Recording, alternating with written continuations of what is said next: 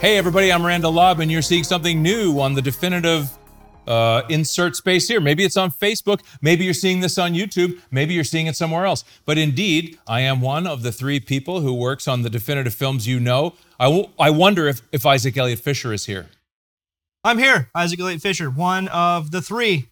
We have Mark Hussey work in production here with Nick. We have something to announce that is two things to announce. One thing is good and one thing is bad, but they are tied together.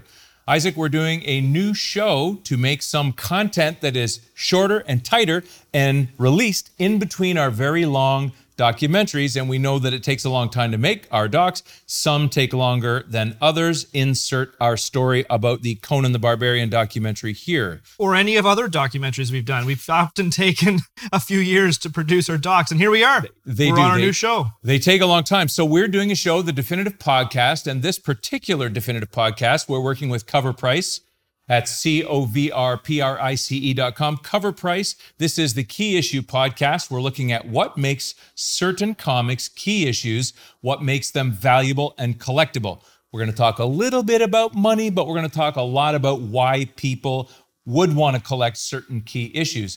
And we want to also talk about something that we'll talk about more down the road. We lost Denny O'Neil last week, a comic writer and a creator that we were lucky enough to interview. And we just wanted to say, you know, we're very sad to see that Denny has passed, but we were talking to him a few years back. And Isaac, do you remember why that was?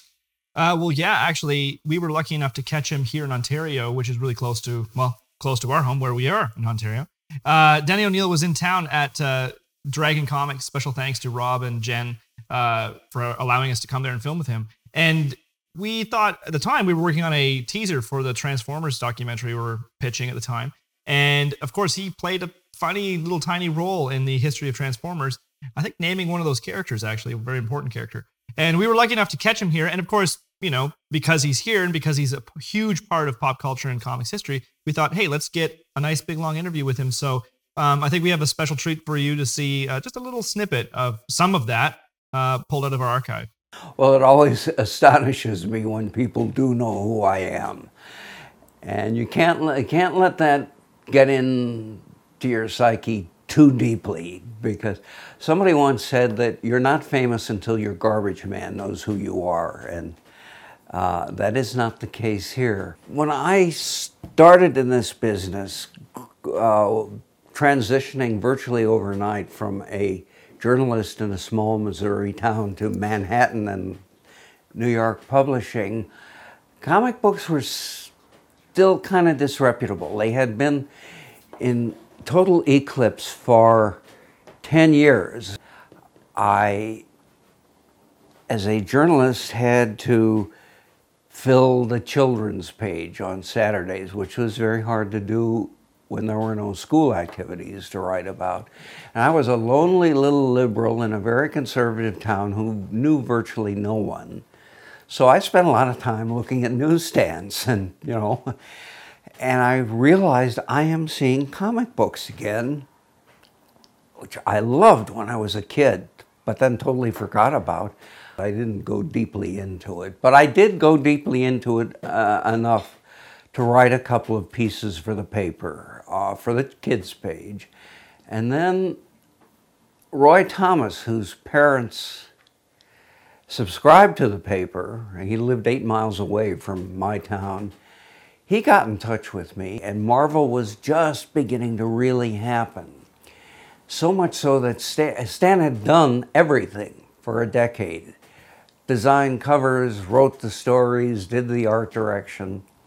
But he couldn't keep up with that anymore. And so I got the Stan Lee Marvel's writer's test. This was 4 pages of Jack Kirby art minus copy.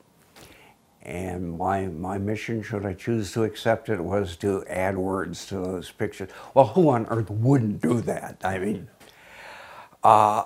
so I probably did it in 15 minutes, and I sent the thing back to Roy. A week later, he called and offered me a job.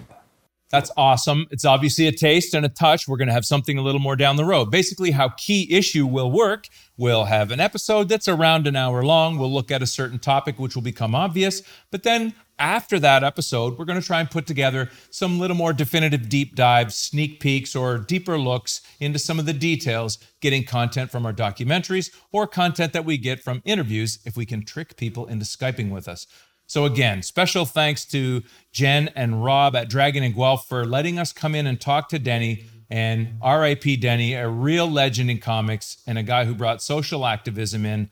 We're reminded of that right now. In particular, this is something that Denny would have supported. So a loss for comics and a loss for comic fans, but we're going to keep going. We're going to present something down the road.